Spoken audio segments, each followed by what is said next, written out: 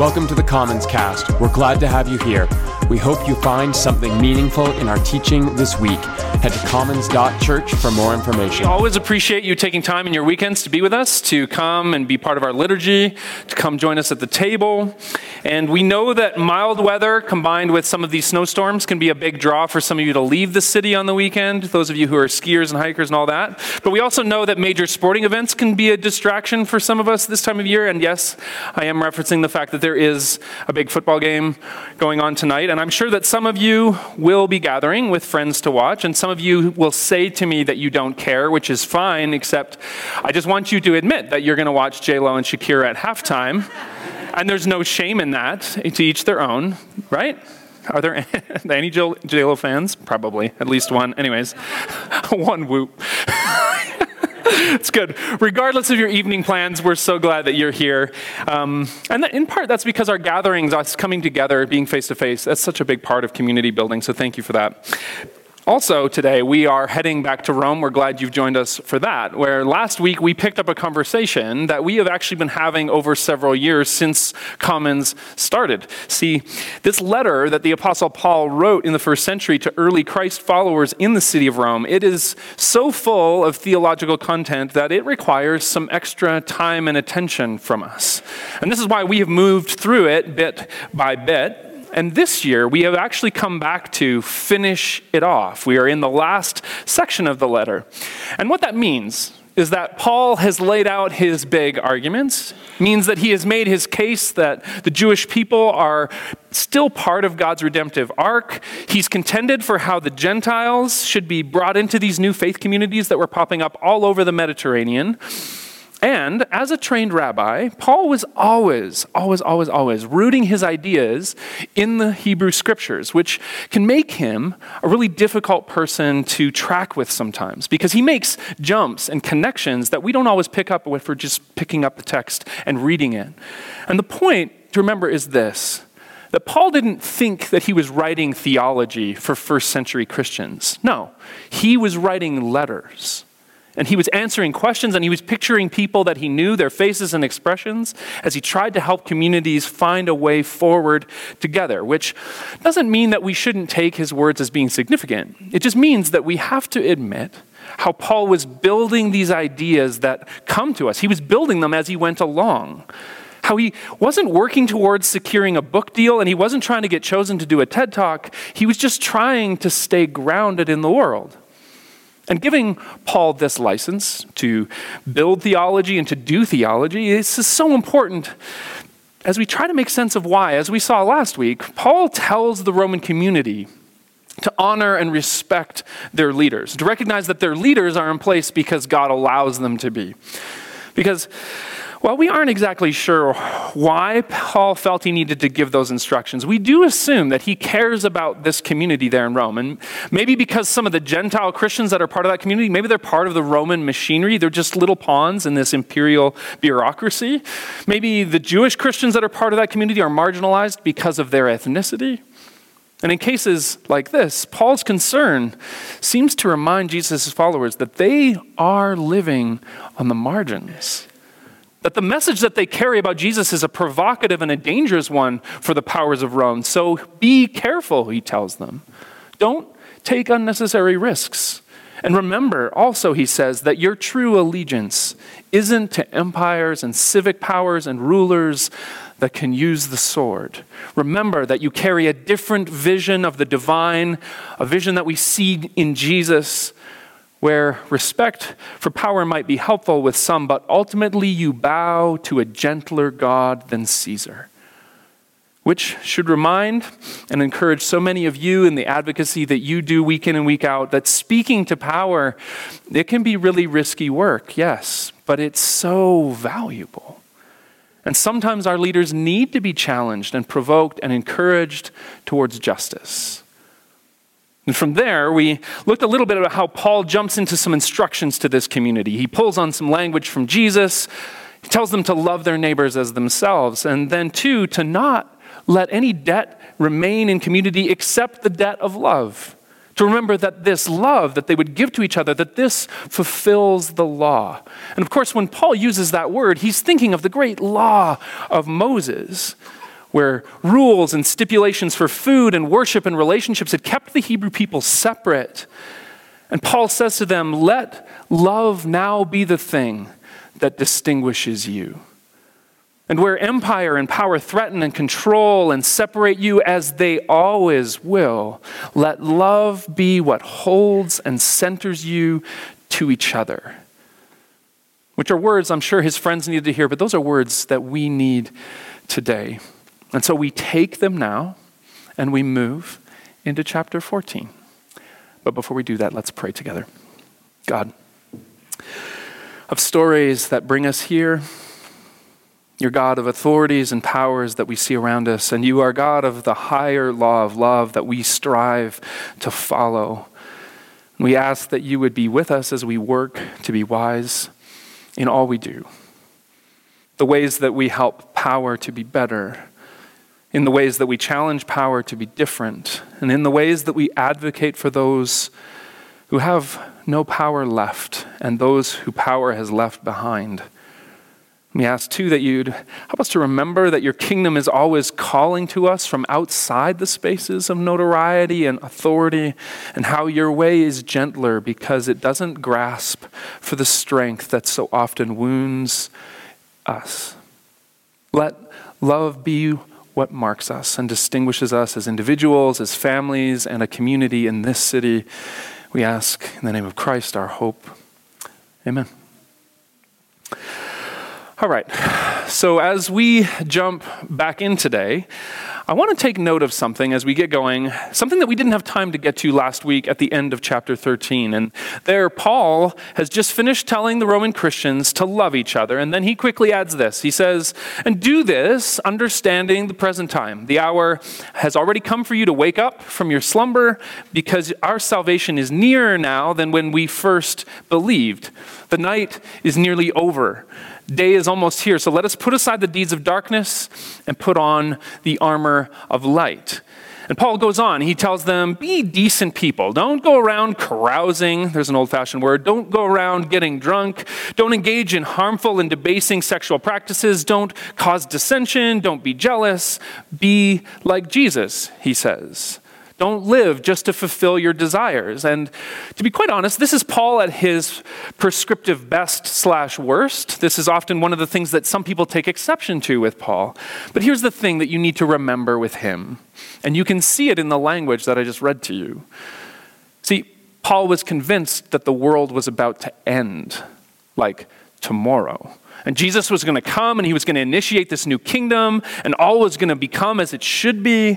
But in the meantime, it was super important for early Christians to share the story and the message of Jesus, to take it and travel with it and proclaim it, and to not let anything get in their way, not lovemaking or starting a family or negotiating long-term relationships with the government. And Paul was so concerned that the story get told. But then, too, he's concerned that early Christians not disqualify themselves from the world that was going to come by being immoral or by making themselves somehow tainted. That they weren't to bring shame on themselves or on these new communities that were springing up, which is one of the primary reasons that he comes off so angsty and so direct and so earnest and really, really urgent all of the time. Which, to be quite honest, I get. I mean, I don't know if any of you have some angst in the mornings when you are trying to get going and someone you know and someone you love makes it hard for that to happen. But I do. Last week, I was getting our youngest daughter out the door to school, and she is 9, and she is a powerhouse. She's a wonderful powerhouse, which just means that if you are trying to move her or push her and she is not interested, good luck. And anyway, I don't remember what caused the issue initially. Maybe it was some combination of food being spilled on the last clean outfit we had, or library books being misplaced, or distracted play in the bathroom, while literally I'm standing at the door waiting to walk her to school because the bell has already rung and we are 3 blocks away and she doesn't even have shoes on. And if I'm honest, I was only slightly bothered because she was going to be late for school. That's not the biggest issue in my books, and if you're a teacher, no offense. I'm far more bothered that my plan for the day is being pushed back and that my expectations are having to adjust. So I start giving very, very urgent instructions. I'm being very direct. I'm clearly bothered. #mad dad, #dad fail. And Nora just froze. And with some astute 9-year-old emotional intelligence, she screeched at me. She says, "Dad, stop! When you sound like you're frustrated and you tell me what to do, I get so upset." And I just sighed. See, because sometimes Nora needs me to move her along in the world. Sometimes she needs my direction, she needs my help, but she always needs me to prioritize care over intensity. Because I do love her and I do want what's best, but sometimes urgency clouds that affection, which is how I think we need to hear Paul. Where sometimes he gets super directive and he's handing out instructions that sound harsh, or we can feel that they're limiting the way that we might want to live. And one of the things that can help is to remember why he wrote. How he sat in the ancient world as the twilight gathered and he's scratching out a letter to these friends, and he's so concerned that the mission might fail. And he's so concerned that the world's going to end. And he was afraid that his friends were going to make bad choices. We're all along. When you look at Paul, you can't deny that he loved Jesus. You can't deny that he thought Jesus' way was the best. He clearly loved these people he's writing to. And sometimes, like you and me, sometimes urgency clouds the best intentions we have for those we love. So my encouragement to you as we work forward in these next few weeks, take care as you listen to Paul. And be careful with each other this week too. Because after these urgent instructions, Paul goes right into this extended piece of commentary that we're going to look at. It begins as chapter 14 starts, where we read, "Except the one whose faith is weak, without quarreling over disputable matters. One person's faith allows them to eat anything, but another, whose faith is weak, eats only vegetables. The one who eats everything must not treat with contempt the one who does not, and the one who doesn't eat everything must not judge the one who does, for God has accepted them. Who are you to judge someone else's servant? To their own master, servants stand or fall, and they will stand, for the Lord is able to make them stand." Now, I realize as we start reading that, it's possible to think that Paul's talking about the ethical discussions around vegetarianism. He seems to be calling vegetarians weak, to which I just want to say that as someone who still eats meat, and I've read Michael Pollan, and I've watched multiple food documentaries, and I still own a barbecue, it's important to say that I know who the morally superior people are in my life, my vegetarian friends. And we appreciate your grace and your patience with the rest of us. You are not the weak ones, we are. And having said that, that's not Paul's point at all, or at least not exactly. See, this whole chapter centers around some conversations in the community in Rome. And apparently there's some friction in these conversations. All the heat seems to be coming from people talking about things that, according to Paul, are disputable. These things they're talking about, they're up for debate. There's differing opinion, and perhaps for good reason. And as you read through the chapter, we see that these discussions center around whether Christians are allowed to eat certain forms of meat. They're centered around whether certain days are holy and whether they're supposed to be celebrated. And they're talking about whether and when and how Christians were allowed to drink wine. And not everybody agrees on these things.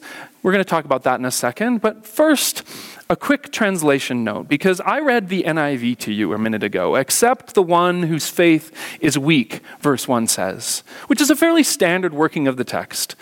But given that the Greek literally reads, "But the weak, the faith you welcome," scholar Catherine Grebe argues that we could translate this phrase, "welcome in or with faith those who are weak."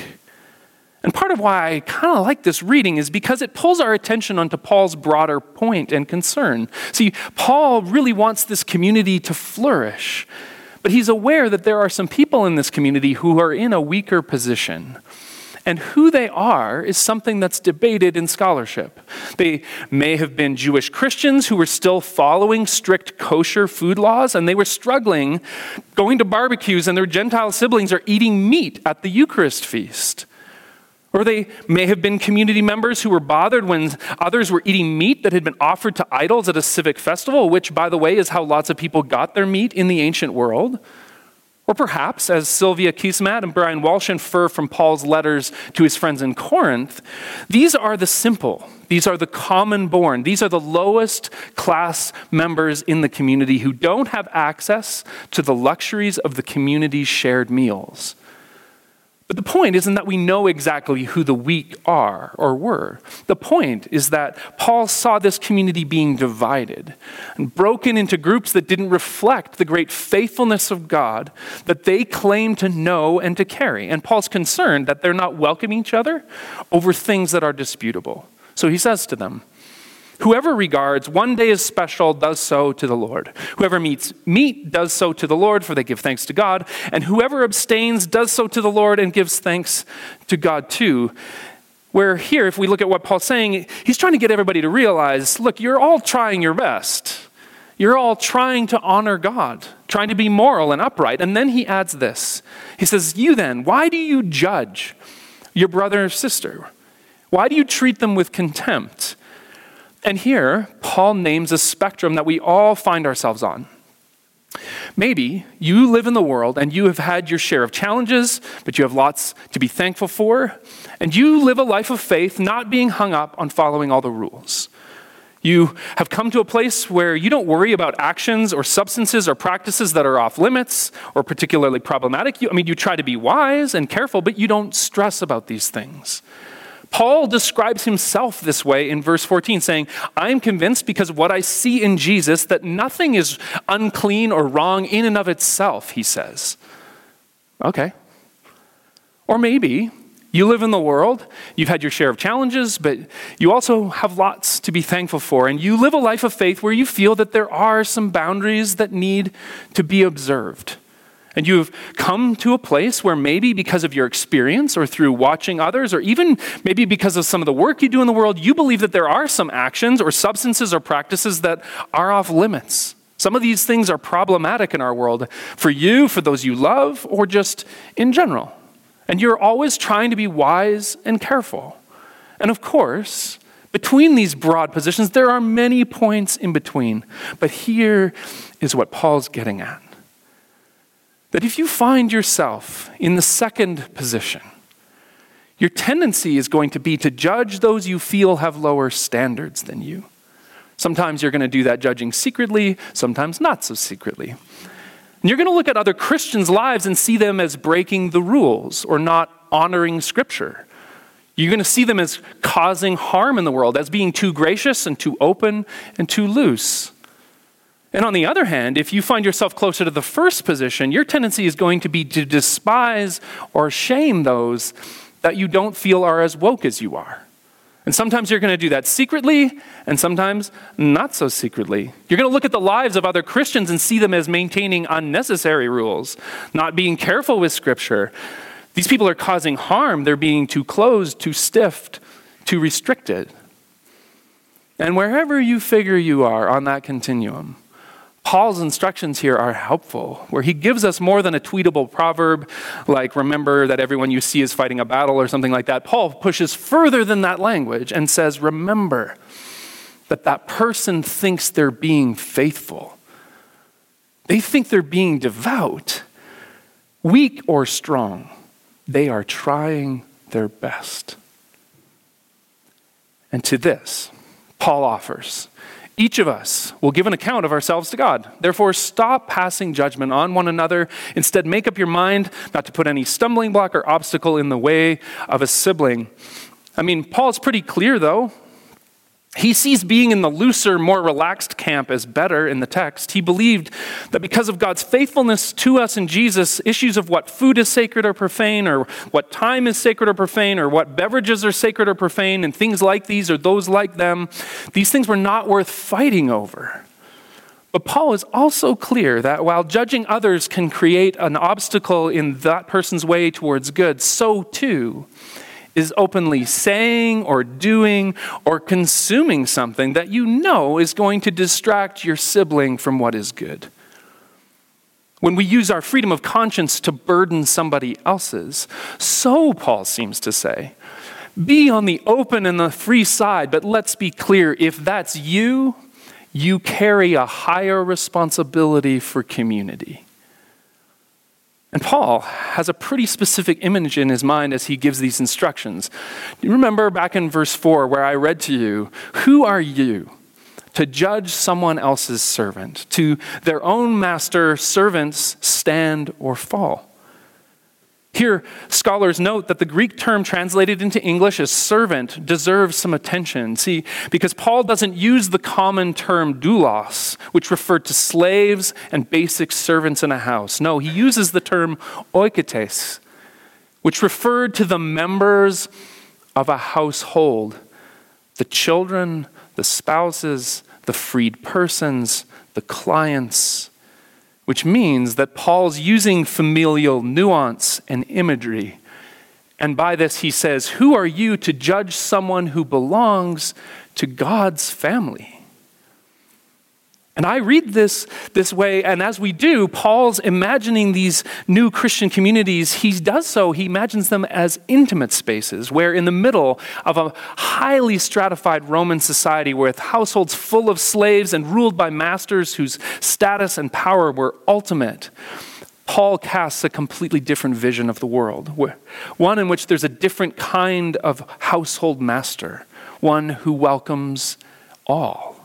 And this is why Paul refers to Jesus as Lord 9 times in the first 12 verses of chapter 14, which is language that links to what Paul says in many other places when he calls followers of Jesus the beloved of God, the children of God, the heirs of God, the elect or the chosen ones of God, the children of the promise, and finally he talks about them being one in Jesus.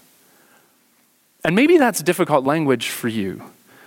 Maybe because family wasn't a safe space in your childhood, or because your family didn't or doesn't fit the model of what others see as normal or right. Or perhaps it's tough for you because Paul seems to be implying that the person who mistreated you, a person of faith, or a community that didn't care for you, or a person that you know they claim to follow Jesus, but their opinions are so different from you and you know they're wrong, like you know it. And you feel like Paul's saying that the household of God might actually include them. I get that that's hard. It's difficult. And I don't think that Paul looks past our stories to say these things. But I do think that he's hoping that our stories won't push us from each other. And I think that's the point. I think that was super tough in the first century too, where to come to the table as we did today, this was a radical act. If you had status in the community, then to come to the table was an act of inclusion and radical humility. If you were weak in the community or you were on the margins of it, it was an act of radical hope and trust that you were allowed to come to this table, that you were accepted at the table. And those things were desperately needed in imperial Rome, just like they are needed now. In our experience, in our culture of radical individualism and a culture of polarizing politics and economic stability, where extending familial affection can feel like such a high responsibility. And I understand. It's easy to read Paul superficially and hear some version of just get along together, which, to be quite frank, is a truism that doesn't work in my house with my own children, God help us. Much less does this work for the church or for our culture or for our world. So I think we actually need something more than just a bland commitment to acquiesce. And I think Paul gives us something here. See, scholars note that when Paul says at the end of the chapter, so whatever you believe about these things, keep between yourself and God. The word translated into English as believe there, the Greek term pisteuein, it's derived from the same word that we use for faith.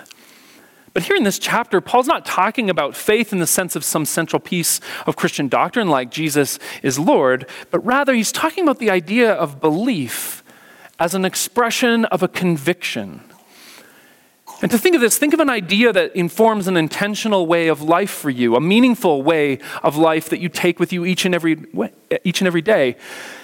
And if we take that idea, it makes a lot more sense when we hear Paul's instruction earlier in the chapter where he says, each person, whether they think something's right or not, whether they think something's allowed or not, each of them should be fully convinced in their own mind. Paul wants everybody in the community living with conviction. And his concern, on the one hand, is that some are going to impose their conviction on others and ask them to be more strict. While on the other hand, he's concerned that some are going to take this pressure and they're going to place it on others to compromise on their convictions, to let go of conviction, to do something that they feel isn't right. And it's that pressure towards agreement that Paul is pushing back against. The kingdom of God is not a matter of eating and drinking, but of righteousness, peace, and joy in the Holy Spirit, Paul says in verse 17. Then he says, let us therefore make every effort to do what leads to peace and to mutual edification. And in these words, Paul argues for firm conviction on all sides, where freedom of conscience guides us for our individual choices and decisions, but service to others becomes the superior guiding principle. And superior in what way, you might ask? Well, in a culture like Rome's that was divided so strictly over lines of gender and economic status and over ethnic groups, Paul wants the Christian community to be a bright and a shining witness to a higher way of being, where in-grouping and out-grouping wouldn't be the sacraments of the community, but instead welcome and inclusion and allowance offered even when differences, very real differences existed. And isn't that a vision that's still needed? Isn't that part of what we dream of here at Commons? I mean, we live in a moment where it seems that to be conservative and what it means to be progressive, these two things seem to be more at odds with each other than ever before. Because we can all control our friend groups and we can curate our view of the world to the exclusion of others, and where even our own religious tradition seems to be split on issues that matter. And it feels like to be a Christian is to be able to distinguish yourself from the other person who also calls themselves one. And for the record, there are convictions to be held and discussed and wisely arrived at and then asserted over and against others. But that is not to say that we are to surrender to the tyranny of agreement. No, here at Commons we believe that there is another way. And we catch glimpses of it here in Paul and in his telling of the story of following Jesus, where we commit ourselves to each other in spite of our differences. Where I commit to hearing your views and vice versa, where we commit to bearing with each other's preferences and interpretations, where what guides us is a conviction that freedom is not the greatest sign of our maturity, but radical mutuality and care is. And the poetic words of Padre Gotuma have become a really strong guiding call for me in this, when he offers that agreement has rarely been the mandate for people who love each other. Maybe on some things, but actually when you look at some people who are lovers and friends, you go, actually they might disagree really deeply on things, but they're somehow, I like the phrase, he says, they're caught in the argument of being alive, which is an argument worth having. And it's an argument worth its cost in love. And it's an argument that Paul reminds us in Romans 14 that we aren't supposed to win so much as just stay in. And as we do this, we make a place of radical welcome along the way for the strong and for the weak. Let's pray.